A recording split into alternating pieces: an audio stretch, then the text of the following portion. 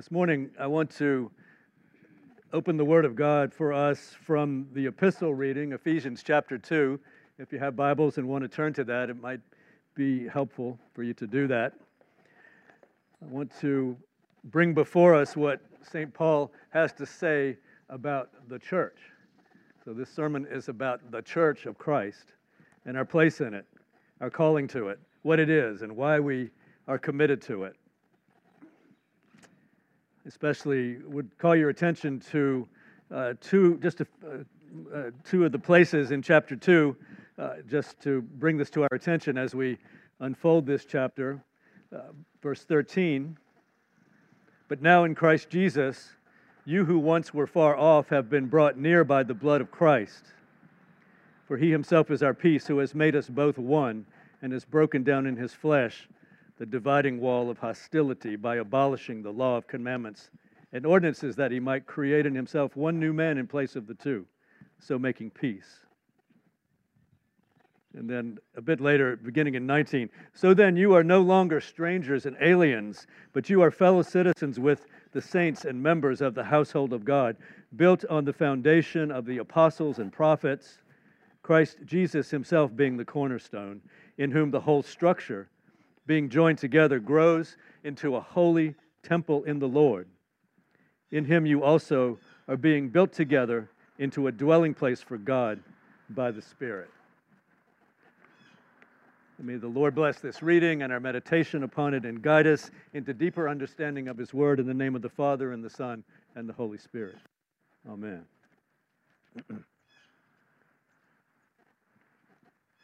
Well, this portion of Scripture builds on and finds us in the middle of Paul's very long and eloquent articulation of the church.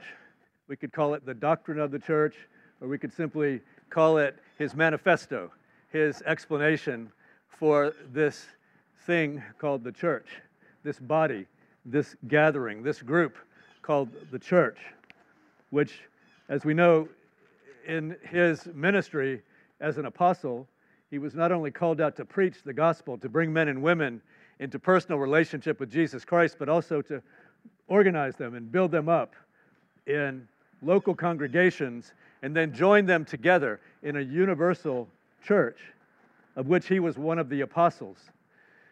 Somewhat to his chagrin and surprise, because you remember his story, how he had been a persecutor of the church, not one of the original 12, but somehow miraculously, by God's providence and a vision of Jesus Christ, he was given this ministry of apostlehood.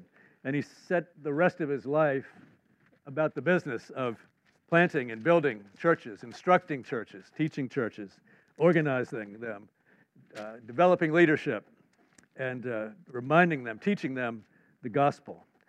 So in Ephesians, like Paul so often does, in the first chapter, he gives a very dense and I guess you could say even brief summation of the gospel, which if you even read these statements of Paul, you realize there's so much to be unpacked.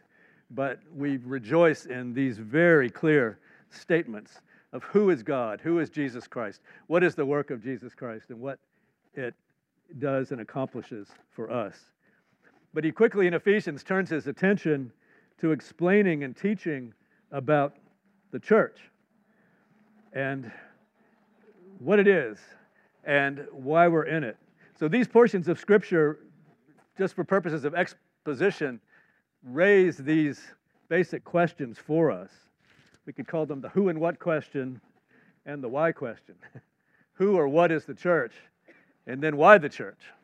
Especially now in our day, when there's so many challenges to the church and so many apparent alternatives to the church. What is it and why are we committed to it? And I know many of you, I keep being told, are new to Anglicanism, a bit shocked or surprised or bewildered by the way we do things, maybe not fully read into the rich history and background and deep roots of the convictions that we have about what it means to be an Anglican expression of the church. And many of you have experiences of other kinds of churches. So I know for many you're still asking the question of why this Anglican way? Why do we dress in vestments? Why do we have liturgy? Why do we have communion every week? Why do we do what we do, whether it's inside or outside, and in a cathedral or under a tent, or even in a parking lot? These patterns of the church that are so central and crucial to the way we worship and the way we live together. So who are we? What is the church? Why are we a part of this? In 2:13 that we just read, you can see for one answer to that, but now in Christ you who were once far off have been brought near by the blood of Christ. In the church, we are the gathered ones. That's what the Greek word means, ecclesia. It's the assembly. It's those that are gathered together. We are the gathered ones who are in Christ by His grace through faith, not through our own imaginations, not through our own efforts, not even through our own invention. The church is not something we've made up, but the church is commanded of the apostles in the instructions they've received and the example they had from Christ of gathering His people together. So we are the gathered ones who are in Christ by His grace through faith. Paul has already articulated this even earlier than the passages that we've read together today. In the end of chapter 1, when he's finishing up a beautiful statement about who Jesus Christ is and what He did, that God worked in Him and raised Him from the dead and seated Him at the right hand in the heavenly places, far above all rule and authority and power and dominion, and above every name that is named, not only in this age, but in the age to come. That's who we worship, by the way. That's who's gathered us together, that one, that exalted, that true and holy one. And then it says in verse 22 of chapter 1, He put all things under His feet and gave Him as head over all things to the church, which is His body, the fullness of Him who fills all in all. So as we think about this identity of who is the church, what are we? Just even think of that description. We are His church, which is His body, the fullness of Him who fills all in all. So St. Paul is telling us that we, even gathered here under trees in gravel with bugs around our head, are an expression, the fullness of His body, who fills all in all. And all things are under Him. All things are under subjection to Him. Even these insects, even these mountains, even the trains that go by, and everything that happens is under His rule and will be brought under His rule. There's so many things that we don't have time to unpack, but you can see here already, who are we? We are the gathered ones. But what are some other specific things that Paul tells us? First of all, we are His. You hear that in His voices. We don't belong to anyone else. We belong to Him who is the head of all things, the ruler of all. We are His body. Now, there's a lot to be taught about that, what it means to be His body. And that's a very material, very real thing. It's not something that is imaginary. It's not something that's only spiritual. It's a real expression. It's a visible expression. It's a true expression of the work and nature and presence of Christ in us. I know there's a lot of debate about whether there's any such thing as an invisible church. You hear about the invisible versus the visible church. And that's another long discussion that we don't have time for this morning. And we spend a lot of time, perhaps, trying to figure out who is in the invisible church. That's a waste of time. We have the visible church, and we are to be in it, His body, together. But notice also these beautiful things that he says about us, the church. We are His body, but then it says we are His workmanship. We are His craft. We are His, the result of His very careful creation, design, and structuring of this church that He wants us to be. You can see this again in a part of chapter 2 before what was read this morning in verse 10 of chapter 2. Begin in verse 8. For by grace you have been saved through faith. This is not of your own doing. It is the gift of God, not as a result of works, so that no one may boast. For we are His workmanship, created in Christ Jesus for good works, which God prepared beforehand that we should walk in them. We are His workmanship. We are the result of His careful creation.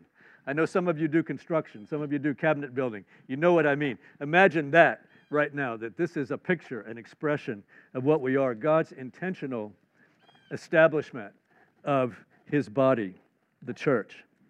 Now, I know most of us have been taught to read verses like this individually, right? We think of ourselves, that this is talking about me.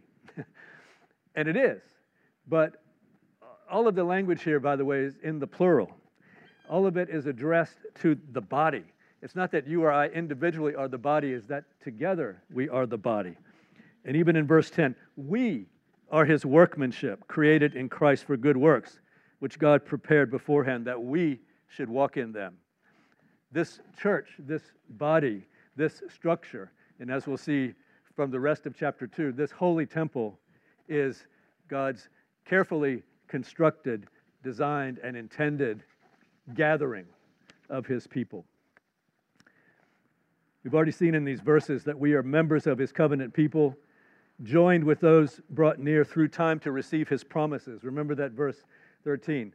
We're built upon the foundation of all that Christ has done. And then the apostles, the prophets, the teachers, throughout time. We join all of those who throughout time are joined together, constructed together in this body, this holy temple, being built together into a dwelling place for God by the Spirit. This temple, which Paul calls, by the way, the household of God. The oikos of God is the Greek. It's where we get the term economy from. Economy means actually the law or the structure of the household. And he calls us the household of God, a dwelling place for God with His Spirit. Now, these are all things that are said by Paul about the church. You can tell this is not just something casual, something accidental, something that just Christians happened to do in time because it was convenient for them to be together. And they happen to come up with certain rituals or certain practices that bind them together.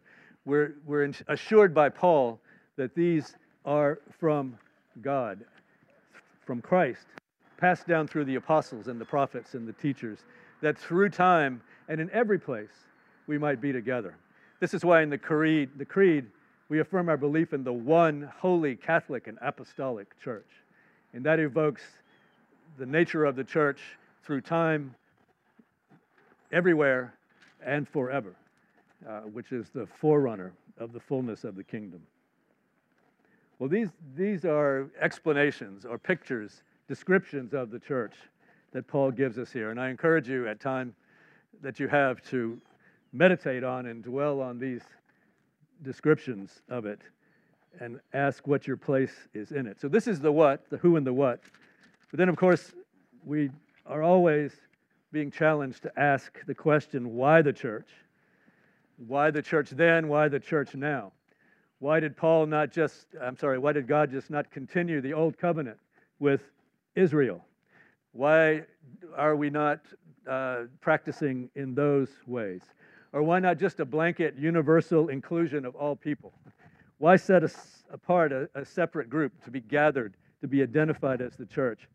Why not just leave us alone for personal spirituality? We hear that a lot in our day. People don't want to be a part of something organized or structured. They want to have their own personal spiritual experience meditating on that mountain. And by the way, that's a beautiful mountain there.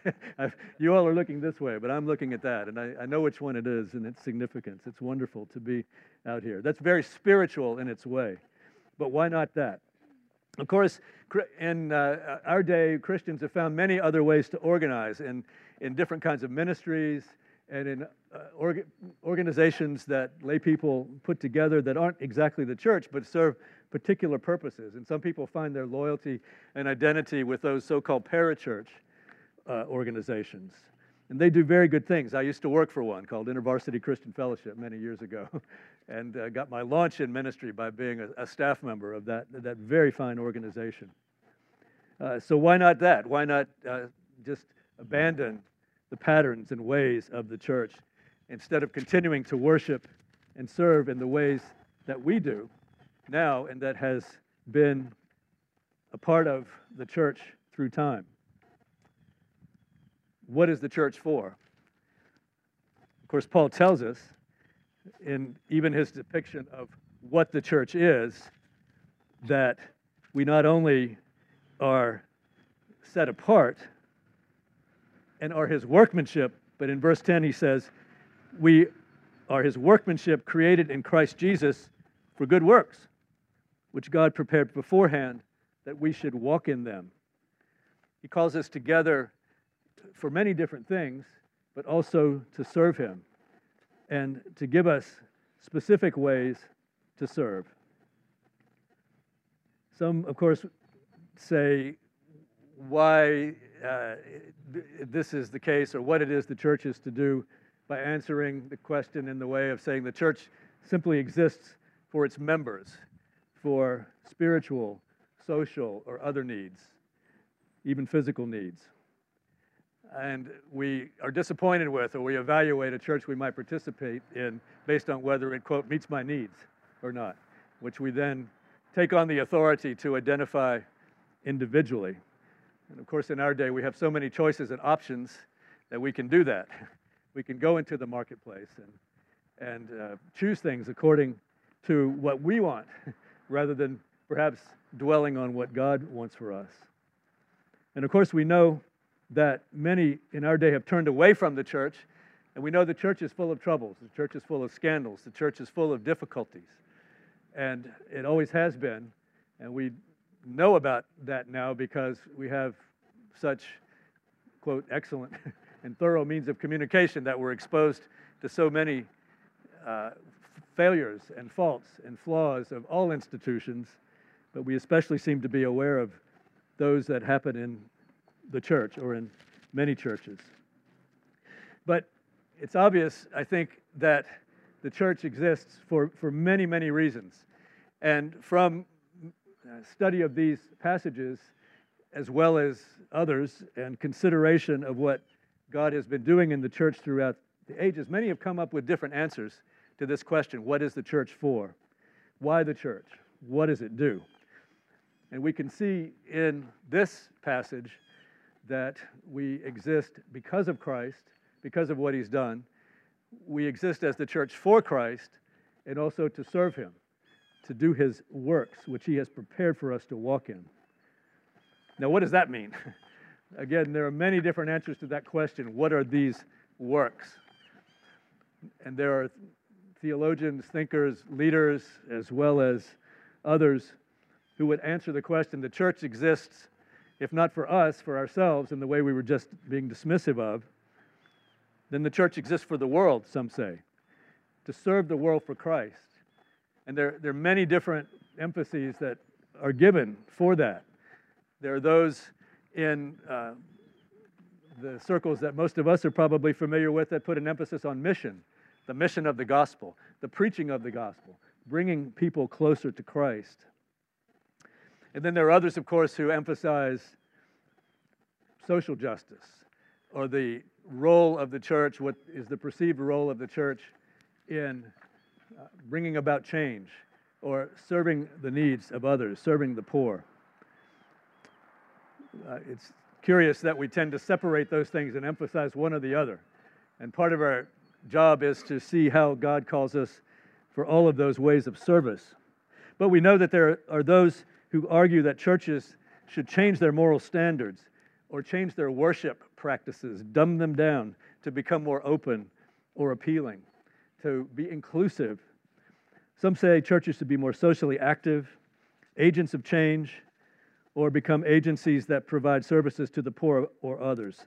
Some want churches to become political action groups, proponents of reconciliation or peace or of certain partisan agendas. Some say the church primarily exists for evangelism, and the rest, all of this other, is secondary or marginal. There's many debates and many things to be worked out as we learn to serve and work together in the church. But there's a second emphasis that others would bring out, and you'll not be surprised that I find myself much more in this camp, that to answer the question, what is the church for? Why the church? It's that the church exists for worship. to be primarily the dwelling place of God through the Spirit, the new temple, as St. Paul says here. We can see the primary calling of the church as the gathered people of God, called to praise and worship Him, offering to Him the sacrifices of thanksgiving and praise that we're taught to give Him, and to be His presence on earth, His dwelling place. The term liturgy that we use, by the way, means the work of the people. It's not some specialized term for a particular part of the service. It means the work of the people. We are, as Paul says, the household of God, the temple which is His dwelling place.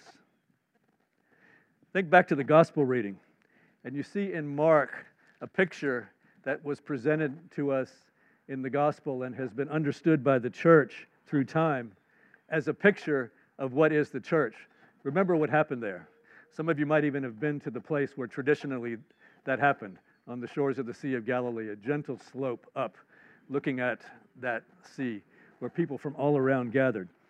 It's a picture for us of Jesus at the center, revealing and teaching the word, but also feeding the hungry. And then He distributes miraculously to the apostles bread, and in this case fish, which then He tells them to give to the church. And this is continued throughout the ages, beginning with that ministry of the apostles right there. And that picture that we see in the gospel is one that we can have every week when we are gathered here together. Jesus at the center, the word being revealed, feeding those who are hungry spiritually and otherwise, distributing to the apostles, through His apostles, to the church, the bread and the wine, the gifts of Christ that has continued through the ages. I'd also like to note that first emphasis of mission, which is of course what we're called to, in this passage in Ephesians and also in the gospel, notice that it takes place within the church. It's constituent of being the new temple. People come to hear Christ. They come to receive. And the word goes out that they should come. In that picture in the gospel, they come from all around the lake, all around the Sea of Galilee, and run to where Jesus had withdrawn to. By the way, we're given no guidance in this passage on any political or legislative agendas for social peace, nor are we instructed in specific ways to organize outreach. We see within this new temple, however, reconciliation of those who are different, racially, religiously, and many other ways. We see peace, as Paul says. And then we see these good works of service flowing from the gathering of this new people out into the world. Let me quote from Peter Leithart. He says, at the end of Revelation, John sees the heavenly city descending to earth. The city shines with the brilliance of God's glory, which lightens the nations, so that kings bring their glory to the city. Leithart says, this is not a vision of the final new heaven and earth. It's a vision of the church in the midst of the nations. And it is a sanctuary, a place of worship. Light shines and living water flows to the world through the church's liturgy. To shine God's light to the nations, the church must both speak God's word and offer God's gifts of water, bread, and wine. He says Protestants haven't done a good job of holding these two things together. Some churches are preaching centers, others are liturgical spaces. In some churches, God speaks, but He doesn't feed. In others, He's the silent host at the Eucharist. But then he reminds us that liturgical churches that neglect the Bible are not fully liturgical, since the liturgy includes God's service to His people in word. Bible churches that ignore the liturgy aren't teaching the Bible in its fullness, because Jesus is known not only in word, but in the breaking of the bread. So may God grant us, as we plant and grow our churches in this Anglican way, to pray for His Spirit to enable us to be crafted together into His temple, that we truly become His fellowship, this fellowship that Paul describes of worship and word and love and service of God's works.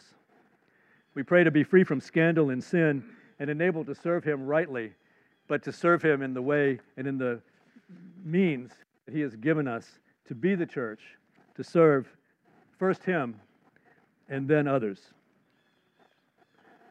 So then, you are no longer aliens and angels, but you are fellow citizens with the saints and members of the household of God, built on the foundation of the apostles and prophets, Christ Jesus himself being the cornerstone, in whom the whole structure being joined together grows into a holy temple in the Lord.